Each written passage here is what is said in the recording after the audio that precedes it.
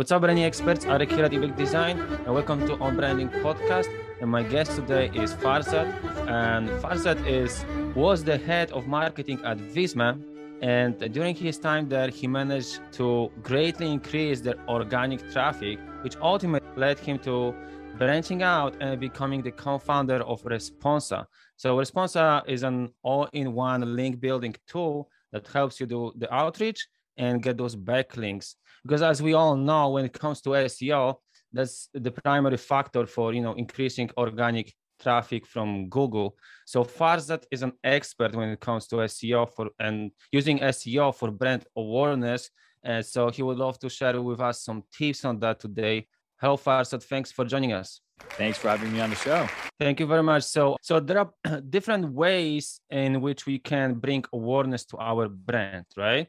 And one of them being SEO. So when it comes to digital marketing, we can either create content for social media like YouTube, Facebook, Instagram, or we can focus on bringing traffic from Google, bringing this awareness from Google. And this comes down to basically pay-per-click or organic SEO, correct? So I just wanted you to give us some idea or talk about the benefits of why do you think SEO is the right way to go and is the right acquisition channel, or how to find out if it's right for our business. Sure. Yeah, that is a great question, Eric, because as a matter of fact, I recommend most businesses not to focus on SEO than the ones that I do recommend them to focus on their optimization for search engines. And it all kind of boils down to the type of business that you are and the type of audience you serve to. So there's normally a checklist of two questions I always ask any business owner to first answer before they decide what the true or the right acquisition strategy is for them.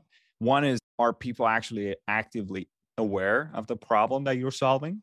And if the answer is yes, then move on to the second one. How are they actually finding solutions to their problems right now? And if the answer to that question is Google, then it's almost idiotic for you not to focus on your SEO because that's how your customers are potentially finding you. So let me give you an example. Yeah. So let's say you sell a t-shirt company. Are people actively Googling about buying t-shirts? Probably not. So your best bet is probably going to be paid ads, Facebook ads, Instagram influencers, get some supermodels to snap some pictures and run some ads and drive some traffic, right? So if you're especially in the e-commerce and in a very, I would say, in a type of business that is lifestyle, probably SEO is going to help you much because that's just not the right vehicle for driving engagement. Right, because people want to search for those specific keywords, right? Exactly, right. I don't look up t-shirts for men when I want to buy a t-shirt, right? On the other hand, if you sell, for example, expensive medical device company or your medical devices, each one goes for like $100K, and you cater to like a specific set of doctors or hospitals. It's unlikely they're Googling for that type of company, that type of product, right? So just hire salespeople, go door to door, so selling, right? So paid acquisition, cold outreach normally are very good channels depending on the type of business you are. But when I started my career in marketing, I started at a company called Visme. Have you heard of Visme before? Yeah. Eric? Yeah. Oh, yeah? Awesome. Well, you're a branding expert, so it warms my heart that you've heard of us. So we're a design software, but not for people like you, normally for people like me who can't be trusted with a box of carry-ons, right? So I can barely draw or design anything. So it's a software that's designed for businesses to be able to quickly put together professional-looking assets, visual assets that's on brand within a matter of minutes. So the product price point is about $15 a month when we started. So I was the first marketing hire. It came into the company. We're like, okay, well, we have a few options here in terms of acquisition channels. One, we can focus on paid ads, but they're getting more expensive by the day. They use a bidding system, as you know, and so cost per acquisition is almost doubles every year over year. So, and at a certain point, it hits a plateau when it comes to ROI, because sometimes when you hit a certain ad budget, when you double it, it doesn't mean you get double the conversions. So there's a diminishing return on investment. So it's not a very, I would say, scalable way to drive engagement. And at the same time, we were a bootstrap company, small team. So it didn't have the hundreds of millions of dollars in budget. So we're like, okay, we can try cold outreach. But the problem is when your product is affordable, it doesn't make sense to go hire US-based sales reps to go door to door, sell a $15 a month product. It's just bad math. So we were like, okay, well, let's say Eric, you want to create an infographic for this episode that we're doing today. All right.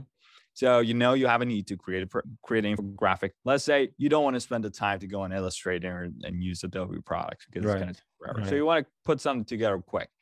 And you don't already have a solution. Where's the first place you start looking for a solution? On Google. I'm going to search like infographic template. Exactly. Or something like that. Exactly. Yeah. Absolutely. So we knew from day one, okay, this is how our customers are finding us. They know what they want to do, and they are actively searching for it online and through Google.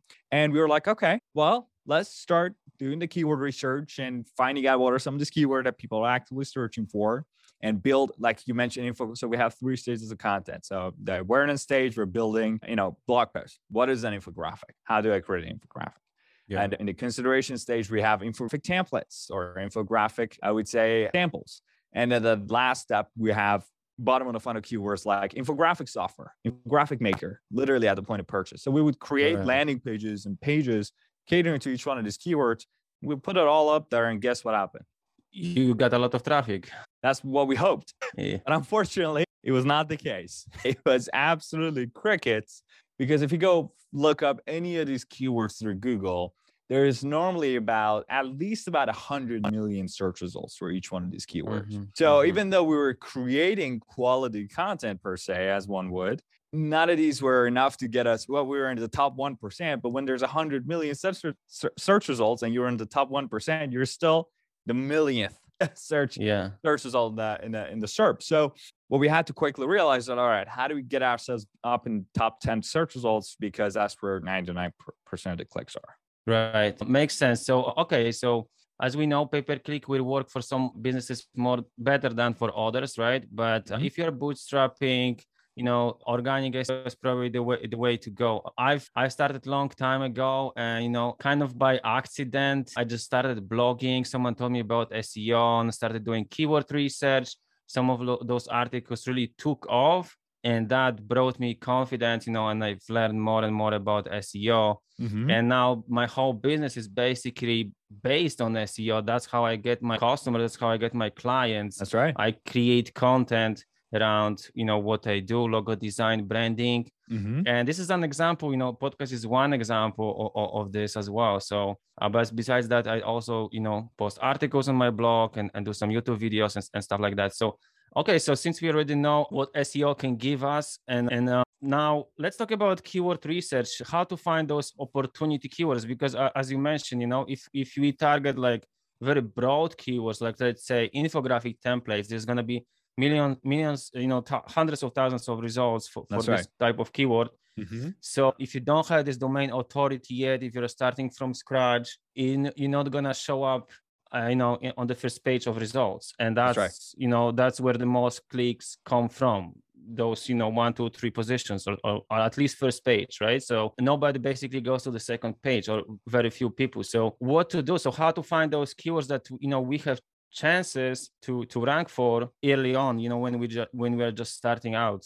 That's right. So that is a great question, Eric. And speaking of, I was actually looking at your website, and you're getting, and this based on Ahrefs, you're getting about 250,000 organic traffic every month, and that's worth about 170K or 180K of AdWords that you're getting for free every month. So obviously it's not free, because there's cost involved when it comes to content production, maintaining the website, but you guys are doing great. So congratulations on that. But matter of fact is that took some years to get here. It didn't happen overnight. And so what we had to do basically to be able to accelerate that, especially when it comes to 7-figure traffic numbers, where we had to go on the BizMe side to bring in a large amount of leads. So we're getting about 20 to 25,000 new signups to our platform every day. So the way we sort of had to get to that point has been obviously first starting with prioritizing keywords that were within our grasp. So there's a lot of tools out there like Ahrefs or SEMrush. Which one of them are you using? Ubersuggest recently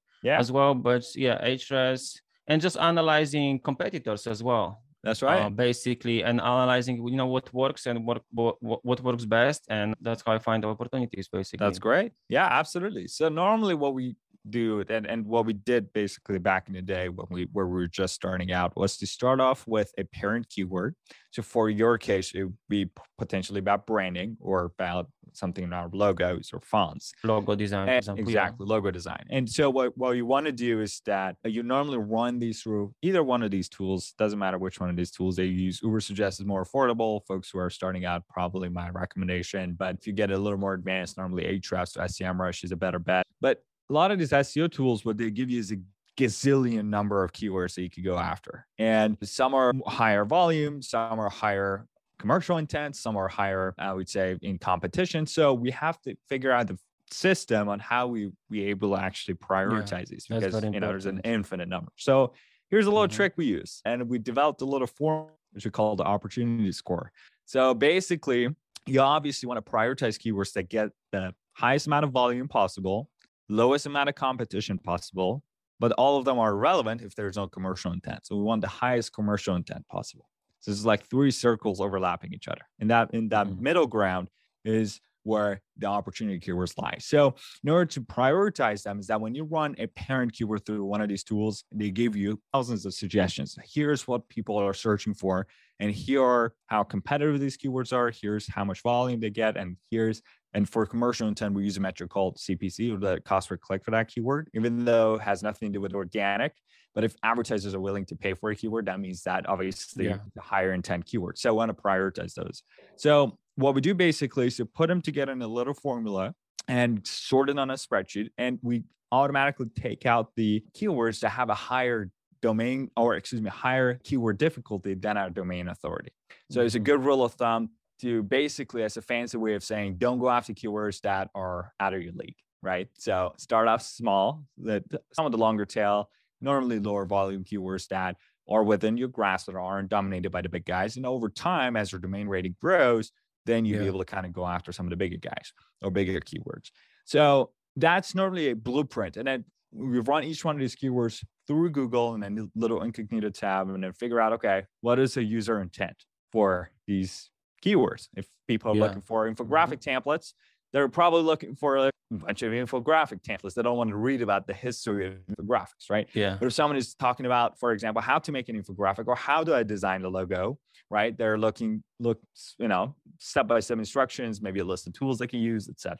So Google already tells you, by showing you search results as a user, hey, here's the type of search results that we prioritize. So once you understand what the intent is, go create a corresponding post, or it could be a blog post, it could be a landing page, it could be a tools page.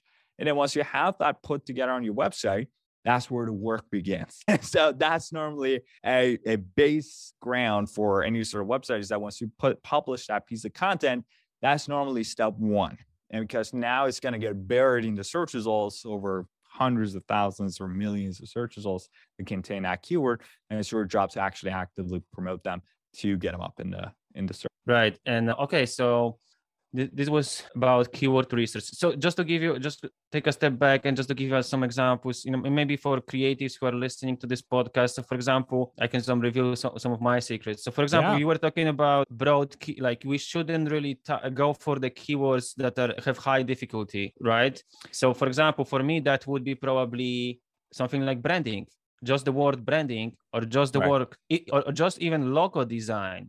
That's very competitive keyword. So what I did is I went for a long tail keyword like logo design process, or even logo design process from start to finish. That's right. And now I have chances. So, I rank pretty well for this, number 1, usually logo design process. And that brought me really a lot of clients. So and as you already mentioned, what is the intent of the person who is searching for that keyword? That's really important, because I've made a lot of mistakes at the beginning. I didn't really consider that. I was just, okay, this is a keyword in my space, I should probably rank for. Just to give you an example, I rank well for keyword. I mean, probably not now, but in the how to trademark a logo, right? But I don't do trademarking. I do logo design. So trademark is as an afterthought, right? That's right. So you have a logo already. So it was totally stupid, because they already have a logo, right? They want to trademark a logo. So yeah, that was just an example. But if someone is searching for example, like logo design process, they they're looking to find out how designers work, or maybe they consider doing this themselves. So, if I write an article for that, if I have a call to action, they can schedule a call with me.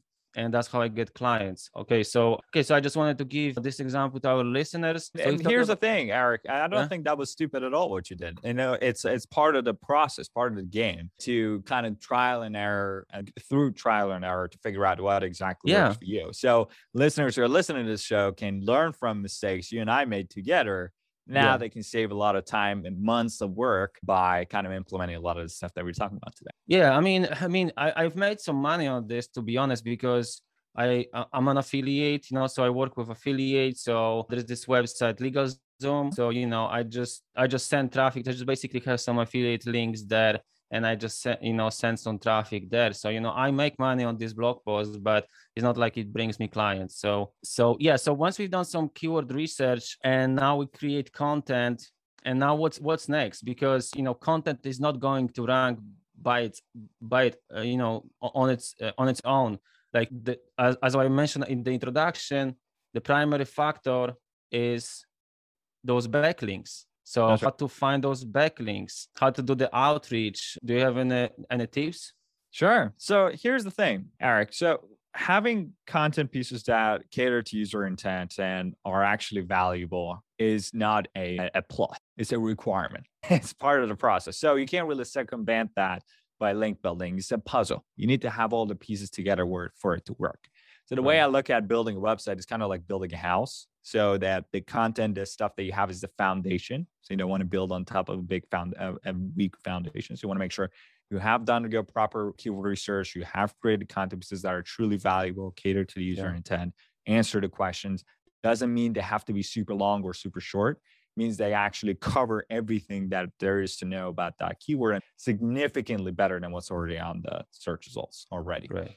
So that's step one. Now, the facade of the house, or what you build on top of that foundation, is what's going to actually get some eyeballs on your website, right? So this is the part that we put an disproportionate amount of focus on. We spend about, I would say, 80% of our marketing resources on content promotion and link building. The other 20% goes into content creation, which is the exact opposite ratio of how most companies do content marketing, definitely. Right? And a lot of people who are listening to the show, they're like, hey, I'm a small team. I don't have a whole lot of resources from promotion.